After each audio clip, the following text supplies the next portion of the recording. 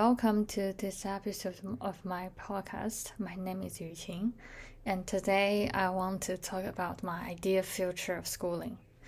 As society continues to change, what should the goal of education be? In my mind, the ideal education is one that fosters a flourishing school environment. This includes students who are not only excelling academically, but who are also enjoying their learning experience in a cohesive, friendly, and supportive environment, overseen by bright, caring, and enthusiastic teachers.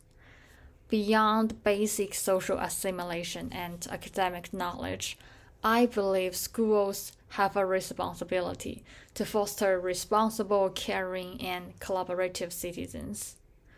For instance, special education provides a great opportunity to create an inclusive environment for students with special needs, which can benefit not only those students, but also their peers.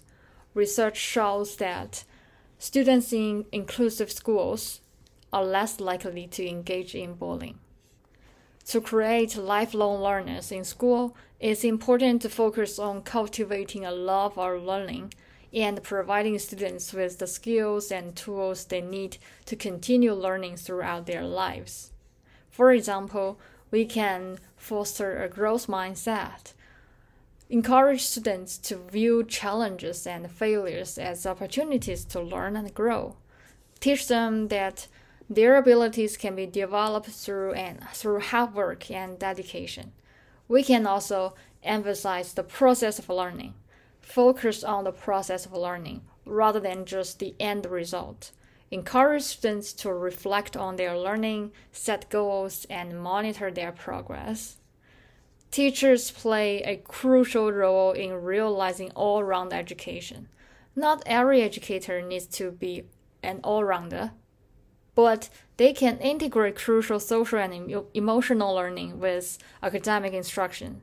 Alternatively, they can be subject experts and wise mentors who guide students on their learning journey, or teachers with high capacity who bring transformative power to struggling students and boost their confidence and efficacy.